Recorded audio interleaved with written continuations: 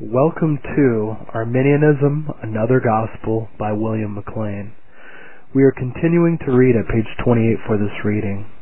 This Reformation audio resource is a production of Still Waters Revival Books. Many free resources as well as our complete mail order catalog containing classic and contemporary Puritan and Reform books, CDs, and much more at great discounts are on the web at www.swrb.com. Also, please consider, pray, and act upon the important truths found in the following quotation by Charles Spurgeon. Quote, "As the Apostle says to Timothy, so also he says to everyone, give yourself to reading. He who will not use the thoughts of other men's brains proves that he has no brains of his own. You need to read, renounce as much as you will all light literature, but study as much as possible sound theological works, especially the Puritanic writers and expositions of the Bible. The best way for you to spend your leisure is to be either reading or praying." Unquote. And now to SWRB's reading of Arminianism, Another Gospel, which we hope you find to be a great blessing, and which we pray draws you nearer to the Lord Jesus Christ, for he is the way, the truth, and the life, and no man cometh unto the Father but by him. John chapter 14, verse 6. Number 2, total depravity. The truth of God teaches that man, through the fall, is in a state of spiritual death and alienation from God. He is depraved and defiled in his nature. His understanding, will, and affections are under the power and love of sin. Quote, "Out of the heart of men proceed evil thoughts, adulteries, fornications, murders, thefts, covetousness, wickedness, deceit, lasciviousness, an evil eye, blasphemy, pride, foolishness." Unquote. Mark chapter 7, verses 21 through 22. Quote, "The Lord looked down from heaven upon the children of men to see if there were any that did understand and seek God. They are all gone aside. They are all together become filthy. There is none that doeth good, no, not one." Unquote. Psalm chapter 14, verses 2 and 3. Quote, "The whole human race," unquote, in the words of Dr. Charles Hodge, quote, "by their apostasy from God, are totally depraved. By total depravity is not meant that all men are equally wicked, nor that any man is as thoroughly corrupt as it is possible for a man to be. But there is common to all men a total alienation of the soul from God, so that no unrenewed man either understands or seeks after God. No such man ever makes God his portion, or God's glory the chief end of his being. The apostasy from God is total or complete. All men worship and serve the creature rather than and more than the Creator. They are all, therefore, declared in Scripture to be spiritually dead. They are destitute of any principle of spiritual life." Unquote.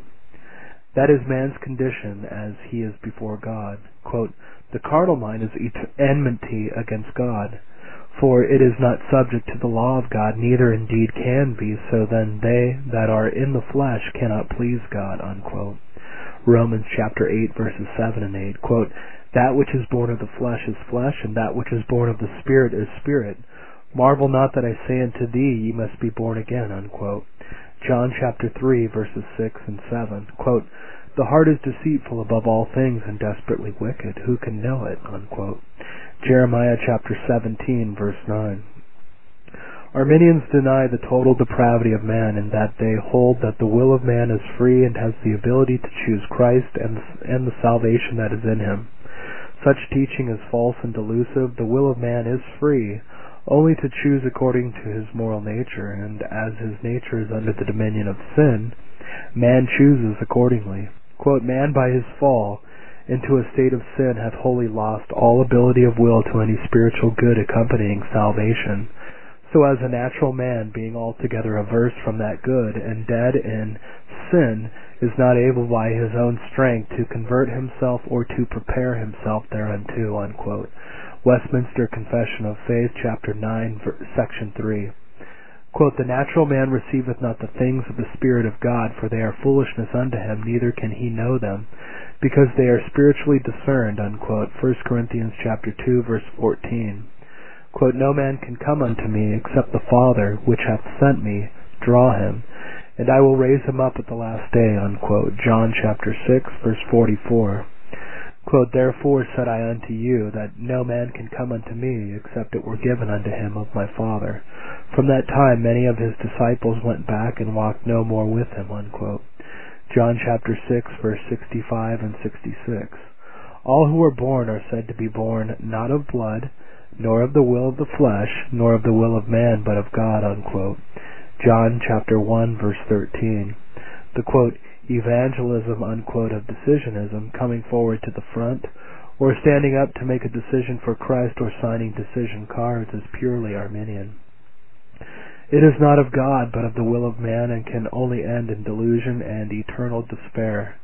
This, quote, evangelism, unquote, of decisionism is based on another false and erroneous doctrine held and propagated by Arminians, that of a universal atonement. Quote, there is in every mind containing any acquaintance with gospel truth, unquote, said the eminent Dr. John Kennedy of Dingwall, unquote.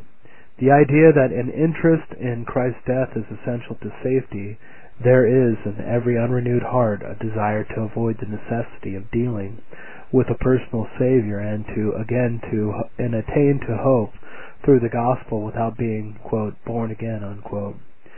The figment of a universal atonement has been produced to meet this craving. It is just the gospel perverted to suit the taste of proud carnal man. Quote, Christ died for all, and therefore for me. I believe this, and therefore I shall be saved, unquote, are the short stages of an easy journey to the hope of peace. To believe that Christ died for me because he died for all is to, quote, believe a lie, unquote. But even if it were true, of what advantage could this faith be to me?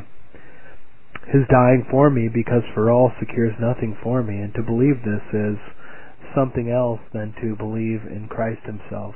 It is, in effect, making his death a substitute for himself. But instead of looking on the death of Christ as it refers to you, look in the first instance on its bearing on his own fitness to save, and on the prospects of all who are one with him. To view it thus is to see Christ commended instead of superseded by his death. The first thing I require to be assured of is Christ's fitness to save me, a sinner. It is in him I am called to trust. Ere I can do so, I must be persuaded that he is worthy of my confidence. This I cannot be assured of unless I know him as a sacrifice for sin. The merit of his sacrifice I cannot appreciate, but in the light of his personal glory. And I cannot appropriate the benefits secured by it till I have first taken hold of himself by faith. What I discover in the light of the cross is that he can save me in a way that shall be to the glory of God. This is his great recommendation as a Savior to me. If this were not true regarding him, I could never confide in him. And in the light in which I realize the infinite merit of his sacrifice, I know his love to be such as, quote, passeth knowledge, unquote. To connect that love and the death by which it was commended with those whom the Father gave to him does not deprive me of hope. It only assures me of how certain and therefore how desirable the redemption is, which was purchased by his blood. The person in all his power and love is presented to me, and the authority of God shuts me up to the acceptance of him in order to my salvation. It is light, revealing the glorious person, the infinite merit, and the ineffable love of Christ, and a call requiring me to come to him, and not any supposed reference of his death to me, that encourages me to receive him, that I may be saved, unquote. 3. Effectual calling. Quote, all those whom God hath predestinated unto life, and those only he is pleased in his appointed and accepted time, effectually to call by his word and spirit, out of that state of sin and death in which they are by nature to grace and salvation by Jesus Christ, enlightening their minds spiritually and savingly to understand the things of God, taking away their heart of stone and giving unto them an heart of flesh, renewing their wills, and by his almighty power determining them to that which is good, and effectually drawing them to Jesus Christ, yet so as they come most freely, being made willing by his grace, unquote. The Westminster Confession of Faith, chapter 10, section 1. Quote, whom he did predestinate, them he also called, unquote. Romans chapter 8, verse 30, quote, "Who hath saved us and called us with an holy calling, not according to our works, but according to his own purpose and grace, which was given us in Christ Jesus before the world began," unquote. 2 Timothy chapter 1, verse 9. Quote, "Now here is the touchstone by which we may try our calling, not according to our works, but according to his own purpose and grace. This calling forbids all trust in our own doings and conducts us to Christ alone for salvation, but it afterwards purges us from dead works to serve the living and true God. As he that hath called you is holy, so must ye be holy. If you are living in sin, you are not called, but if you are truly Christ, you can say, quote, 'Nothing pains me more than sin. I desire to be rid of it. Lord, help me to be holy,' unquote. Is this the panting of thy heart? Is this the tenor of thy life towards God and his divine will?" Again, in Philippians 3, verse 13 and 14, we are told of the high calling of God in Christ Jesus. Is then your calling a high calling? Has it ennobled your heart and set it upon heavenly things? Has it elevated your hopes, your tastes, your desires? Has it upraised the constant tenor of your life, so that you spend it with God and for God? Another test we find in Hebrews chapter 3, verse 1, quote, "Partakers of the heavenly calling," unquote. Heavenly means a call from heaven. If a man alone call thee, thou art uncalled. Is thy calling of God? Is it a call to heaven as well as from heaven? Unless thou art a stranger here, and heaven thy home, thou hast not been called with a heavenly calling. For those who have been so called declare that they look for a city which hath foundations, whose builder and maker is God, and they themselves are strangers and pilgrims upon the earth. Is thy calling thus holy, high, heavenly? Then, beloved, thou hast been called of God, for such is the calling wherewith God doth call his people," unquote. C.H. Spurgeon. Arminians, on the other hand, believe that man has the natural power of will to exercise faith on Christ. Sinners are therefore urged to make decisions for Christ. On this foundation of sand, multitudes build their hope for eternity. The decisionist conversion is but the exercise of the unrenewed will. The faith in Christ professed is not the gift of God. The joy experienced is the joy of the stony ground hearers. The hope cherished is not the good hope through grace, but the hope of the hypocrite that shall perish. All the religious activity which follows is not of the Spirit, but of the flesh. Quote, "Many will say to me in that day, Lord, Lord, have we not prophesied in thy name? And in thy name have cast out devils? And in thy name done many wonderful works? And then will I profess unto them, I never knew you. Depart from me, ye that work iniquity," unquote. Matthew chapter 7, verses 22 and 25. Saving faith, the faith which is saving, which is the fruit of effectual calling, or of the new birth, is the gift of God. Quote, "By grace are ye saved through faith, and that not of yourselves, it is the gift of God, not of works, lest any man should boast," unquote. Ephesians chapter 2, verses 8 and 9. Quote, "Faith looks to Christ as holding the office of a Savior. The command is given, and observe it is given to all as blind and guilty and helpless to look to Christ that they might be saved. And the first decisive and satisfactory evidence of a change of heart is to get a sight of Christ as the Savior. We may even before this have good hope concerning you, that the Spirit of grace has begun to deal with you, but we dare not, as we value the souls of men and tender the glory of God, we dare not say that any man is born of God, in other words, truly converted till he sees Christ." Quote, "Many of you say you have faith in Christ. Can you tell us anything about him in whom you say you believe? Were your souls ever ready to sink into hell? Did they ever stick fast in the miry clay of corruption, locked up in the prison of unbelief, ice-bound by impenitence, laid lower than the beasts with lusts, tormented as beset by devils? Did any one come to rescue you in that state? Who is he? Is he a Savior? Mary saw the Lord. She could tell something about it. And so the two disciples going to Emmaus. Can you this day condescend upon a single incident even to the extent of the twinkling of an eye? Any condition of body or soul in which you saw the Lord by faith, can you tell what passed between him and you? Reverend Jonathan R. Anderson, Glasgow, died 1859.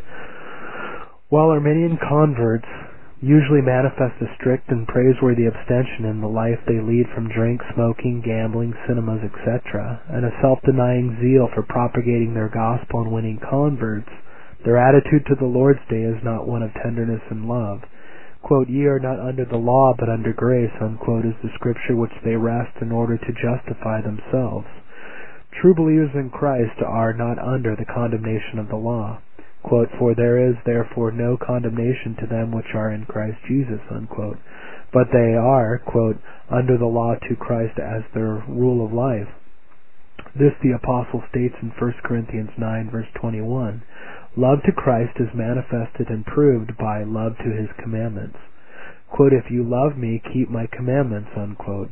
Quote, "He that saith, I know him, and keepeth not his commandments, is a liar, and the truth is not in him," unquote. 1 John chapter 2, verse 4. All who have no love for God's holy day, who are not grieved over how far short they come in keeping the Sabbath holy to the Lord, and who are not wounded and grieved in soul when they see the Lord's day desecrated, whatever their profession and whatever name they may have, they have but a name to live. They are still in the gall of bitterness and in the bond of iniquity. Quote, "This is the love of God, that we keep his commandments, and his commandments are not grievous," unquote. 1 John 5, verse 3. When the Lord writes his law in the heart in regeneration, there is love for the fourth commandment as surely as for the other commandments. Love to the Lord, to his word, to his cause, to his people, and to his commandments, the holy Sabbath included, cannot be separated. Arminian church bodies of our day have removed the ancient landmarks set by the godly fathers in the past as safeguards and bulwarks of the sanctity of the Sabbath. The result is obvious. The curse of the popish or, quote, continental Sunday, unquote, has overspread the land like a flood. Is it any wonder that Dr. Kennedy of Dingwall said that voluntarism and Arminianism must be pioneers of rationalism, for they are both the offspring of unbelief? Man's inability and responsibility. Arminians hold that responsibility infers ability, and therefore maintain that when sinners are called upon to believe and to repent, that they have the power to do so. Such teaching is false to the core. The call given in the gospel and given by all who preach the gospel in its fullness to believe and repent is the outward call. It is the prerogative of the Holy Spirit alone in his internal and regenerating work to make the outward call effectual. Quote, "Many are called, but few are chosen," unquote. Although man through the fall lost his ability, he is still responsible and accountable to God. And because responsible, he is duty-bound to make use of the outward means and ordinances appointed by God, and the efficiency of which is dependent alone on his power. God has established a connection between the means and the end desired. He commands us to use them, and he has promised to bless them. To separate the means from the end, which the Lord has ordained for the salvation of sinners, is to be guilty of separating what the Lord has joined. A despising and a neglecting of the means is a despising of the salvation the means bring before us. Quote, "And how shall we escape if we neglect so great salvation?" Unquote. Number 4, the atonement. The atonement is the satisfaction which the Lord Jesus Christ, by his obedience unto death, gave to all the claims of God's law and justice in the room instead of all given him by the Father. It is on the ground and basis of Christ's atonement, the work which he finished and the sacrifice which he offered, that sinners are reconciled to God. It is the sacrifice which God himself in his infinite love, mercy, and wisdom provided, whereby in a way consistent with the righteousness of his nature, sinners lost, guilty, and hell-deserving would be saved with an everlasting salvation. Quote, "Herein is love, not that we loved God, but that he loved us, and sent his Son to be the propitiation for our sins," unquote. 1 John 4, verse 10. The love of the Son in coming to suffer and die is equal to the love of the Father who sent him. Christ's sacrifice is the one and only sacrifice for sin. It is of infinite value and merit because the sacrifice of God in our nature. Quote, the blood of Jesus Christ, God's Son, cleanses us from all sin. 1 John chapter 1, verse 7. And to Christ alone as the propitiation through faith in his blood are we as sinners directed to look for salvation. Quote, for there is none other name under heaven given among men whereby we must be saved. Unquote. Acts chapter 4, verse 12. Arminians believe in a universal atonement, that Christ died for all and every man alike. For Judas as well as for Peter, and in support of their view they appeal to certain passages in Scripture, which on the surface appear to teach that Christ died for the whole world of mankind. It is evident from Scripture that the term, quote, world, unquote, has a variety of meanings, and that it must always be interpreted according to the context in which it is found. This also applies to the word all. The texts used by the Arminians to support their theory of a universal atonement can all be explained in the light of the context as setting forth an atonement for all the elect and the elect only. They do not in the slightest way contradict the scriptural and Calvinistic doctrine of a definite or limited atonement, limited in its design, limitless in its efficacy.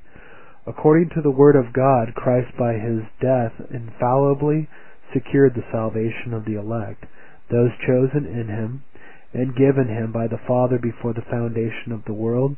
Those for whom Christ suffered and died are called, quote, his sheep, unquote, in John chapter 10, verse 11 and 15.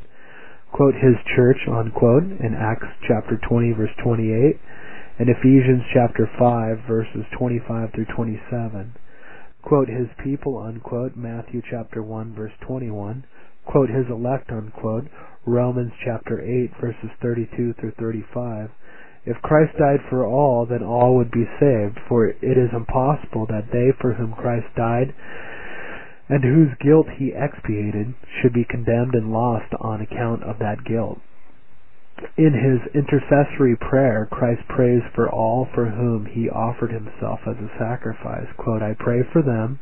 I pray not for the world, but for them which thou hast given me, for they are thine, unquote, in John chapter 17, verse 9.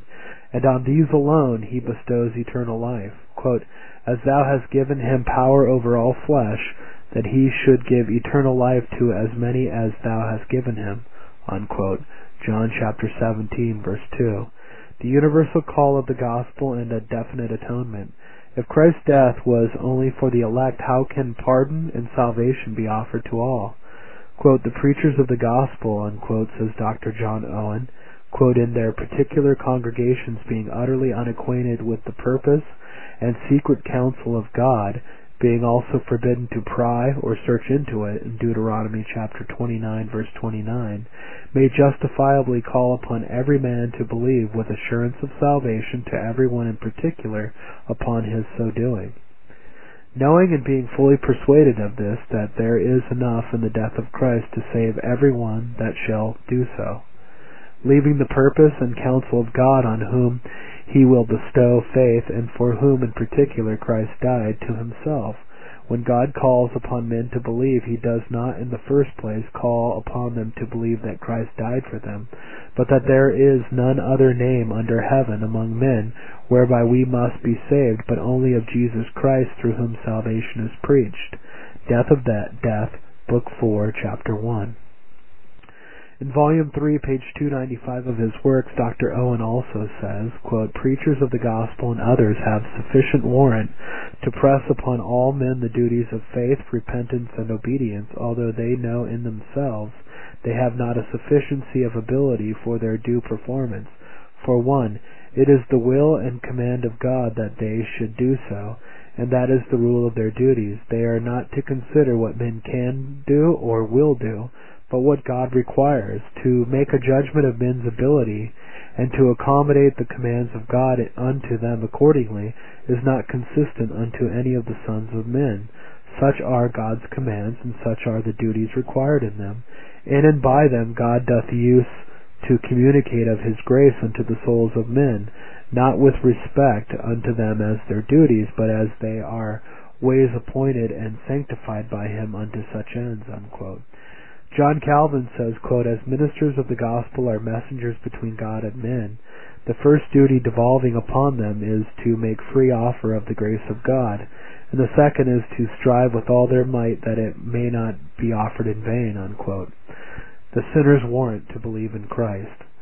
Quote, let no sinner exclude himself from the benefit of the gospel by saying either I know not if I be elect, or I know not if I be a believer, and so I know not if Christ died for me and gave himself for me in particular. This is to mistake the ground and object of faith. For as salvation in God's purpose to the elect is not the ground of faith, and salvation in possession of the believer is not the ground of faith, but salvation in the word of grace and in the gospel offer, this is the glad news that comes to the sinner's ears, upon which he may build his faith and hope of salvation. Quote, the question then is not, are you an elect person or not, nor is it, are you a believer or not, but the question is, are you a sinner that needs a Savior? It is not Christ in the decree of election that you are to look to, while you know not that you are elected, that is, to go too far back, nor is it Christ in the heart or in possession you are to look to while you are not a believer. This is to go too far forward, but it is Christ in the Word. You know that you are a sinner, and Christ a Savior held forth to you there, saying, quote, look unto me, and be ye saved all ends of the earth, for I am God, and besides me there is none else, unquote. Ralph Erskine. An erroneous presentation of the gospel call. Quote, in giving the gospel call, take heed to the warrant wherewith you accompany it, unquote, said the Professor R. Watts, D.D., LL.D., an eminent Calvinistic theologian of his day in an address, quote, the gospel call, unquote, which he gave to divinity students of the Assembly College, Belfast, in 1867. Quote, in calling upon men to believe, beware that you give no other warrant than what God's Word authorizes you to give. The warrant of faith, which consists in assuring all men that Christ died for them, is, in view of the awful fact that all men are not saved, utterly derogatory to the work of the Redeemer, as well as to the honor, the justice, and the truth of the everlasting Father. You will be led to conclude that the professedly unlimited atonement is really so limited as to be no atonement at all. The giving of such a warrant, in view of the unquestionable fact that millions of those for whom it is alleged the satisfaction was made have perished, involves an impeachment of the love and truth and justice of the Father, or of the all-perfect righteousness of Christ. Whatever difficulties you may feel in giving the gospel call, you must not attempt to obviate them by the adoption of a theory of the atonement which strips it of all its glory and abstracts from it all that renders it efficaciously redemptive, or that really constitutes it a ground of the faith of God's people and a guarantee for their full and final salvation. Desire for success has led many an ambassador to fall into the error. Commissioned to, quote, preach the gospel, unquote, to preach Christ and Him crucified, to proclaim the unsearchable riches which are treasured up in His person and work, the ambassador has reduced the gospel, the inexhaustible theme, to one sentence, and shriveling up his message, has discharged it in the one utterance, quote, Christ has died for you, unquote. Out of this prime error has arisen all his embarrassment. Such a warrant of faith requires, as its background, either a special revelation in regard to the parties addressed, or a universal atonement. Not being possessed of the former, the herald has endeavored to find relief by adopting the latter. Quote, the preaching of the gospel does not consist in the utterance of one or two concise invitations to come to Christ. The object of preaching is to, quote, produce both faith and repentance, and such invitations are fitted to produce neither. You are to expound and proclaim to all men the way of life by exhibiting Christ in the infinite dignity of His person and grace, of His official relations and work. You are to urge upon men the duty of accepting the salvation offered by God in Him, and of submitting to be saved in the way which in the infinite mercy of God has been provided. In doing this, you are to ply those you address with all the arguments furnished by the worth of the soul, the bliss of heaven, the unutterable woes of the lost, the justice and wrath of God, revealed in His law and in the history of its administration, and by His love and mercy exhibited in Christ and His work. This done, you can assure them that all who obey this call shall be saved. This done, your work as an ambassador is done. You have said all you have authority to say. In the execution of such a commission, the question will come to you again and again, can these bones live? But in your felt incompetency to quicken the dead which strow the valley of vision into which the head of the church may carry you, call to mind the truth to which attention has been already directed.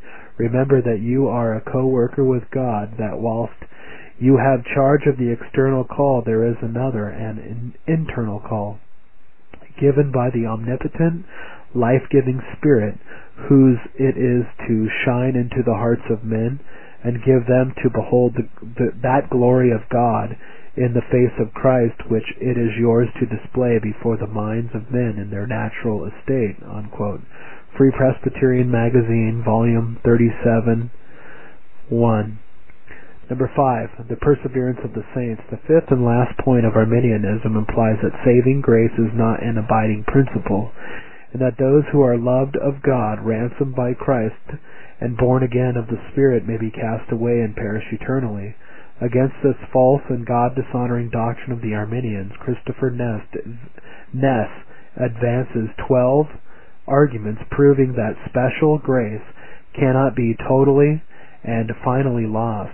Saving grace, he points out, quote, is called a seed remaining in those that are born of God.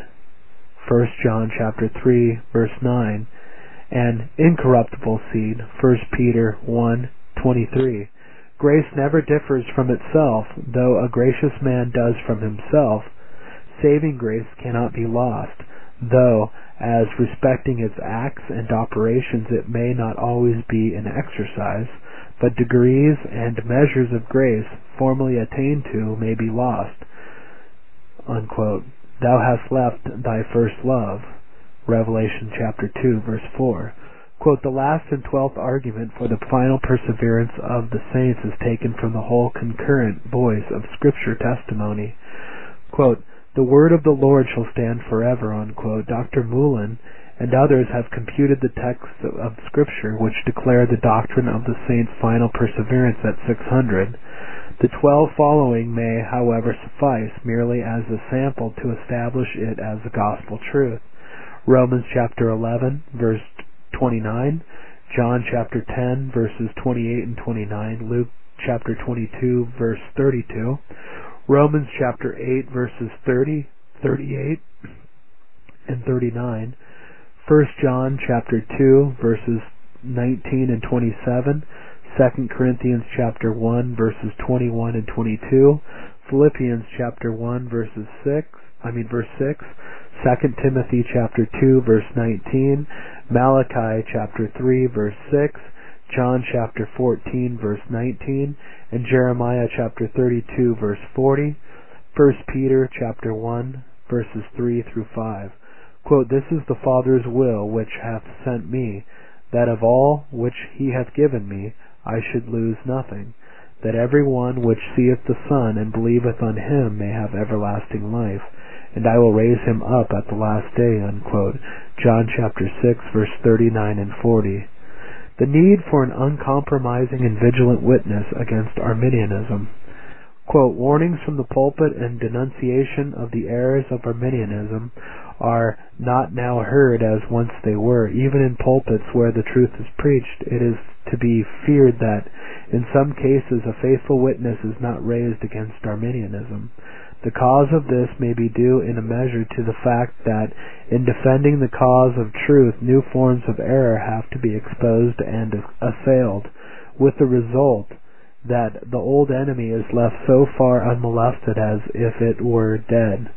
Unfortunately, this is not so. Arminianism is very much alive in the pulpit, in the theological and religious press, and in the modern evangelistic meeting. When we bear in mind the horror with which our forefathers regarded Arminianism, the modern attitude to it indicates how far the professing church has drifted from the position of the theologians of those days." Unquote.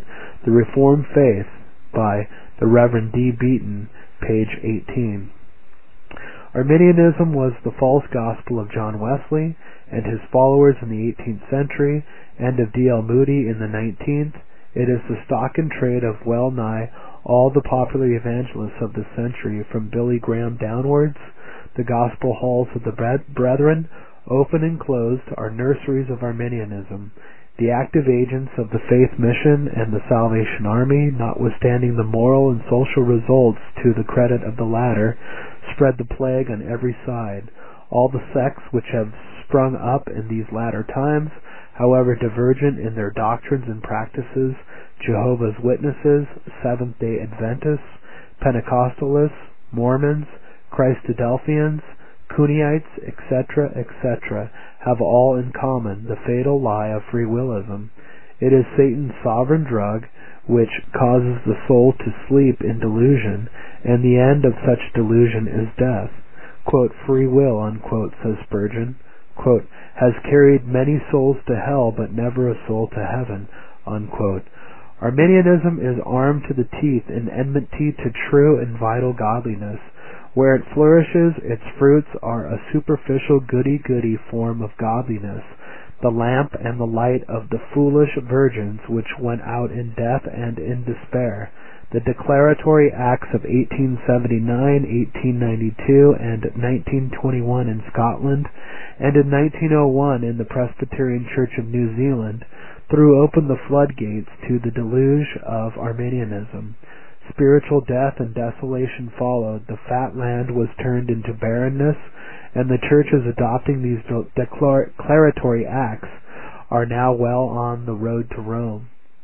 The quote, "sovereign drug," unquote, of Arminianism has flourished beyond the wildest dreams of priests and Jesuits. It is not by open and unabashed passing of nefarious declaratory acts that Satan as an angel of light now works. Subtle infiltration is his present policy and technique. What need there is for the, quote, "denunciation," unquote, and the, quote, "horror," unquote, the Reverend D. Beaton refers to as the cloven hoof of Arminianism, is unmistakably seen far within the tents of the popular evangelical conventions, fellowships, and unions of our day. The Scripture Union, the InterVarsity Fellowship, the International Council of Christian Churches, the conventions of the Keswick Fraternity, etc., are all riddled with the cancer of Arminianism. His ransomed church in spotless robes from every tongue and race, he shall present before his throne, before his Father's face. And they through ages all shall sing, salvation is of grace. Number 29, a Westminster Standard publication. More free resources against Arminianism are online at http://www.swrb.com/newslet newslett/freebook freebook/Calvin CALVIN.htm. This Reformation audio resource is a production of Still Waters Revival Books. Many free resources, as well as our complete mail-order catalog containing classic and contemporary Puritan and Reformed books, CDs, and much more, at great discounts, are on the web at www.swrb.com. We can also be reached by email at swrb@swrb.com, by phone at area code 780-450-3730, by fax at area code 780-468-1096, or by mail at 4710 space 37A Avenue, Edmonton, Alberta, Canada, T6L3T5. If you do not have a web connection, please request a free printed catalog. If you do have a web connection and would like to be added to our email list, please send an email to add@swrb.com or swrb@swrb.com with the word add in the subject line. SWRB's email list is a double opt-in list, so once you've sent us your email address, you will be asked by email to confirm that you want to join our list using the email address you have supplied. Your email information will be kept confidential, and you can easily remove yourself from our email list by simply emailing us at swrb@swrb.com with the word remove in the subject line. Once you are on our email list, you will be alerted to all the new free Reformation resources, free MP3s, free electronic books and texts, etc. SWRB makes available on the web, as well as at times to our best discounts and super specials.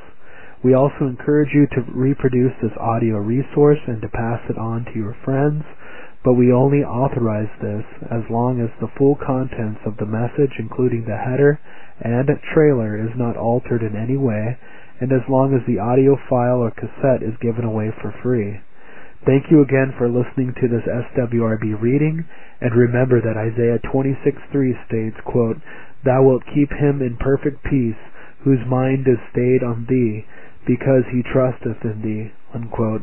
And 2 Corinthians 13 verse 11 concludes, "Finally, brethren, farewell, be perfect, be of good comfort, be of one mind, live in peace, and the God of love and peace shall be with you," unquote.